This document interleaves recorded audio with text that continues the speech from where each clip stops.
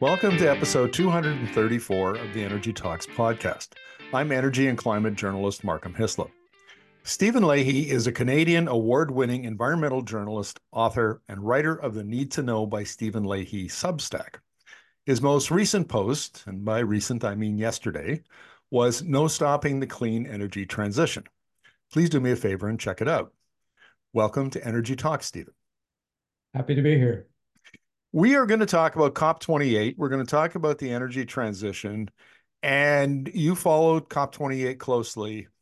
I'm curious what you think about the final quote unquote compromise by the OPEC nations, primarily, that brought about the final agreement. How much of a, I, I personally, a little bit skeptical that they gave much ground or that they gave any ground that they, really intend to permanently cede. I think this is more of a tactical move, but I'm curious what your take is. Well, certainly going into the COP, OPEC and the Saudis in particular had a very strong, there's no way we're going to back off continuing on our production and increasing our production levels. Um, Now, the COP president, who's the head of the UAE National Oil Company, had made some strong commitments at the beginning of the COP that no, we are going to get to a recognition that fossil fuels, that era has to end. So there was quite a gulf between the two views, even though they're in the same OPEC group. So the compromise was this sort of slightly vague wording about transitioning away from fossil fuel energy. Now, that is, of course, subject to interpretation. Many folks say, okay, that means we are definitely getting off fossil fuels. The era is ending. But there's certainly possible that the Saudis and others say, well, okay, sure. We're going to move away slowly, gradually, maybe. So it's Yeah. still up there. My view on this is informed by the 3 days I spent at the World Petroleum Congress in Calgary in September. And I come back to this all the time because it was very clearly a choreographed launch of their new narrative. And Right. their new narrative was then backed up by OPEC's World Oil Report 2045. It got launched a couple of weeks afterwards. It's all part of a package. And what struck me, I sat in the plenary session where the Saudi Aramco CEO and Darren Wood, the ExxonMobil CEO, but Amir Nasser in particular really hammered the IEA and the whole Mm. fast transition argument. And then throughout the 3 days, it was nothing but everybody from top to bottom was parroting this slow transition narrative. And the OPEC analysis, in my view, has a couple of fundamental flaws in the assumption. We'll talk about that maybe later. But the global south becomes the key. They very clearly are saying, okay, the OECD nations, the global north, we expect them that they're going to adopt clean energy technology faster. Their fossil fuel consumption, particularly oil and gas, is going to decline, but it will be more than made up for in the global south. And that's where I think the battle lines are being drawn. And did you get any sense of that, during, your take on when you were watching the COP28 negotiations and discussions? Yeah, I mean a lot of these OPEC nations have been very friendly with countries in the global south. They have a lot of relationships with them. They don't have the colonial history largely, so there's not that baggage, and they can present themselves as folks who are willing to help because they have the money to help. Um, However, at the same time, they could help the global south leapfrog the fossil energy paradigm that the rest of us have used to jump right to clean energy.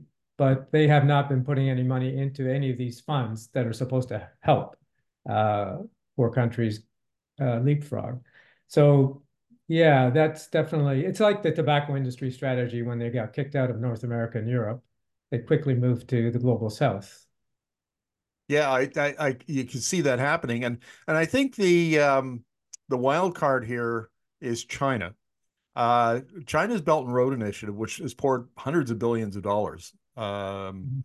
more than a trillion, if I remember correctly, Yeah. into emerging economies, but really did favor coal up until about 2, 3 years ago. Yeah. And listeners who are interested, I did an interview a couple of 3 weeks ago with Herbert Crowther of Eurasia Group, and he talked about the Tang policy that China adopted in 2020, the two carbons policy, and how that was a pivotal moment for the way the Chinese think about the power sector and about coal. And so now they're coal is being increasingly looked at as a backup to renewables and clean power like hydro and nuclear and renewables, and and they're changing their view of the Belt and Road Initiative. Now they're Mm. 70% of it is now investing in renewables. And Yeah. then you see the US, Biden has let, I forget the name of the organization, but it's kind of sort of like a Belt and Road Initiative for the West, and Biden is leading it. And I can't help but think that both China, because it's going to have so much surplus capacity in its manufacturing of things like solar panels and wind turbines, but solar particularly, and the US are going to target the global south. And they're going to want those markets for their own clean energy manufacturers. And at the end of the day, the emphasis on the emphasis on securing markets in the emerging economies will play a key role in how fast the transition goes. Your thoughts? Yeah, absolutely. This is, I mean, this has been China's plan from the very beginning, even 20 years ago. They were um, the first, I think, to really recognize the power of the clean energy transition, while at the same time, as you mentioned, the two carbon approach of building up their own fossil fuel using sector. Um, and that's, of course, it's all come to pass. It's been highly successful. They're the biggest manufacturer of solar panels. They're a major manufacturer of wind turbines, selling it to everybody else in the world, and they're going to continue that um, as long as the global south has the money to do it. But there's other ways that the Chinese have adopted to help countries that haven't got the cash. They'll take access to resources instead of the getting payment that way. So that there's a big competition, and certainly the US is way late into the game. I don't know if they can catch up. Yeah, I was reading an IEA report on the weekend that was talking about the where we're going to be in 10 years in terms of clean energy industry. And China right now dominates with about 80%, which is like a stranglehold. Uh, but the Americans and the Europeans have figured out, they're late to the game, but they've figured out, and Americans in particular have a very clear view of what the problem is and where they're going, and they're putting their checkbook where their mouth is. But the IEA thinks that even if the US and Europe spend $1.4 trillion, which is kind of my back of the napkin calculations for what they've committed, even if they spend that much money in 10 years, they will have not gained anything on China. China plans to spend that or more and will retain the same 80% of that manufacturing capacity as they have today. That's extraordinary. And I can't help but think that it has that kind of capital investment in manufacturing capacity is going to have a spillover effect into those emerging economies as the cost of solar and EVs and heat pumps and so on continues to decline as everything gets scaled up. Absolutely. It's the first mover advantage. And it's not just that they were like a year or two ahead of everybody. They're like a decade or two ahead of everyone. And at that kind of gap, I don't think it'd be made up. The other thing is the political dimension of democracies. There's the one step forward, two steps back. I mean, that could easily happen in the US. China, it's full steam ahead. We've got these long-term goals. We're putting in all the pieces to make it happen, and they make it happen. Yeah, the Americans are very clear that they understand the connection between uh, economic power, manufacturing prowess, and geopolitical power. And that's the thing that comes out in the writings of people like Secretary of Commerce Gina Raimondo and Biden's economic advisors, is the Americans have got caught with their pants down. I mean, basically they made some assumptions about where China was going, and they got blown out of the water when the pandemic came along, and they realized how vulnerable they were to China's supply chains. And now they want to reverse that and reshore manufacturing and build up America's industrial might again. That's a big task. I I applaud them, and it's going to benefit Canada for sure because we'll be a favored nation. We'll have access to some of that investment, and we'll have markets for critical minerals and so on. Uh, but catching China is going to be a real challenge. So, where do you think we're going to? Do you think that the COP28 was a strategic victory for climate activists, for those concerned about climate change, and for the energy transition, um, or is it kind of window dressing? It's a difficult call in some ways. For some people, it may have been a wake-up call that the fossil fuel producing countries are agreeing that there's a end game coming. On the other hand, from the climate activist point of view, it's extremely disappointing because, first of all, it didn't say phase out, and that there's the commitment to accelerating this transition to fossil fuel free energy is, in another vague statement of without any timelines, without any deadlines, without any penalties, without any stick to force folks to make this happen. So from that point of view, it's not a great victory. And secondly, the funding to help um, developing nations, leapfrog again to clean energy, nothing happened there either. So this has been a long-standing problem, goes way back to 2009 in the Copenhagen Agreement. One of the points that you made in your Substack that caught my attention was the social norm transition that Mm. you talk about.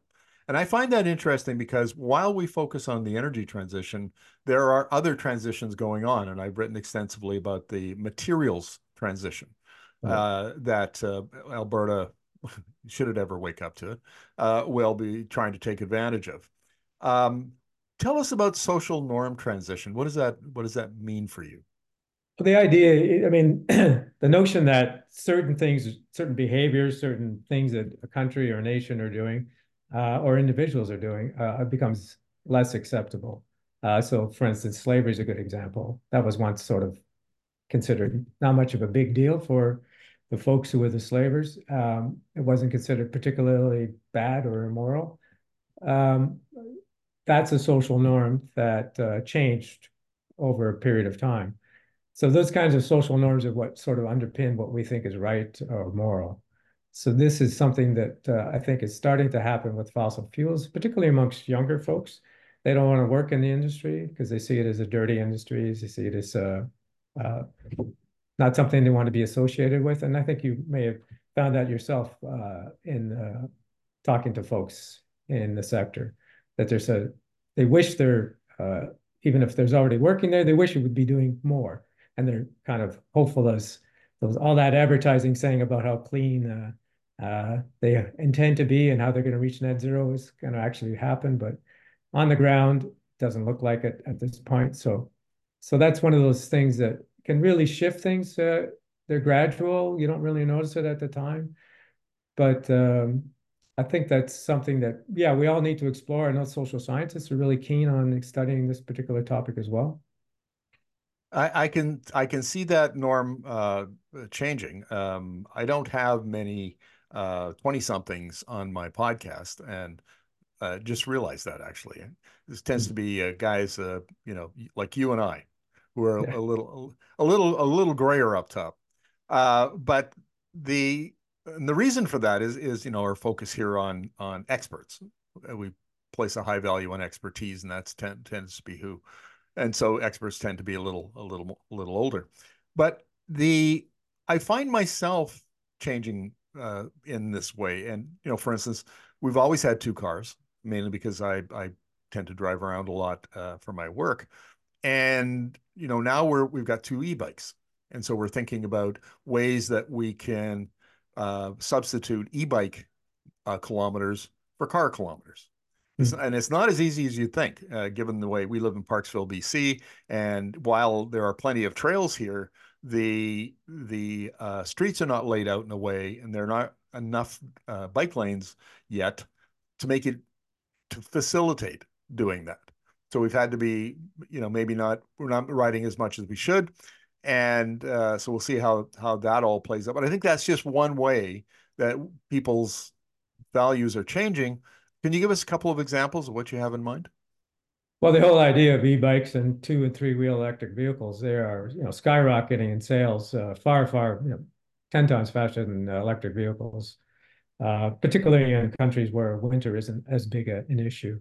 Um, so that's, that kind of shift is happening. I think the idea that people are, younger people in particular, have filed a bunch of lawsuits, suing countries and getting them to do more. So that's those kind of folks have a strong commitment to shifting the narrative to a clean energy future because they're looking that far down the pipe. At the same time, there's a lot of um, angst about the future amongst younger generations, rightly so. Um, some ways that angst hasn't been fully harnessed yet in terms of protests or taking actions to, say, shift the way in which people are behaving. Um, I think the manifestation of these change in social norms is still coming. I've been speaking to a few social scientists who say it's a difficult area to study, um, difficult area to quantify, and from a journalist point of view, it's difficult to write about because they don't have any hard numbers and there are so many qualifiers in all of their work that it really makes it difficult to report on. So, but it's something I'm definitely going to be following in 2024.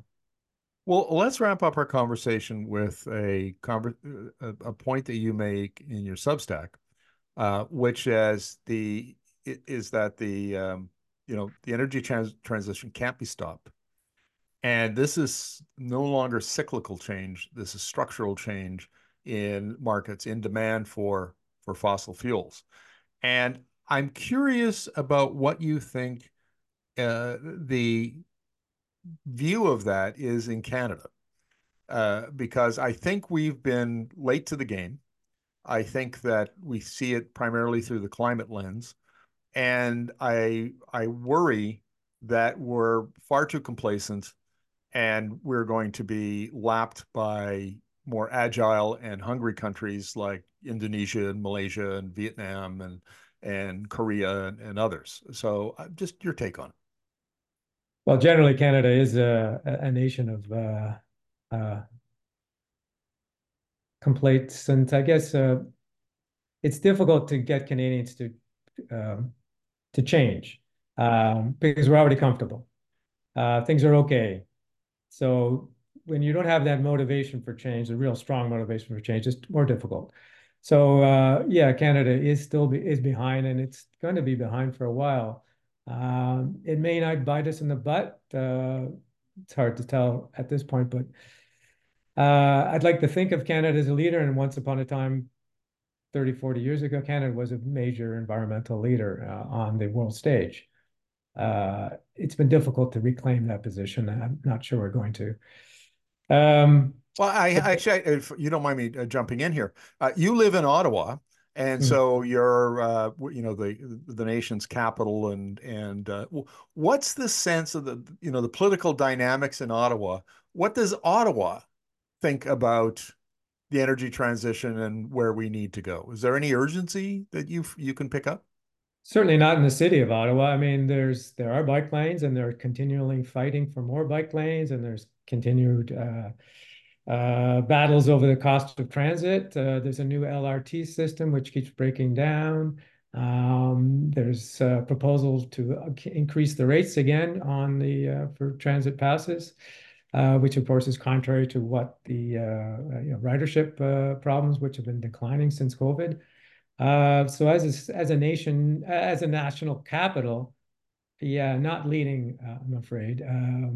Not in certainly the way it should be, nor compared to other cities such as Vancouver, or many other, even in the U.S., like New York City.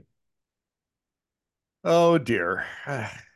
My, I often say that this podcast, we try to split the interviews between international guests and Canadian guests.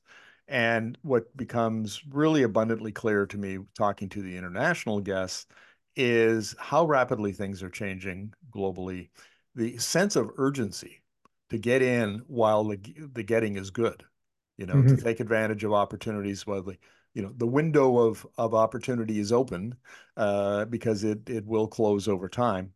So I'm a little disheartened by by your comments, but it is what it is, and we have to address it at some point. Well, Stephen, thank you very much for this. I really appreciate it.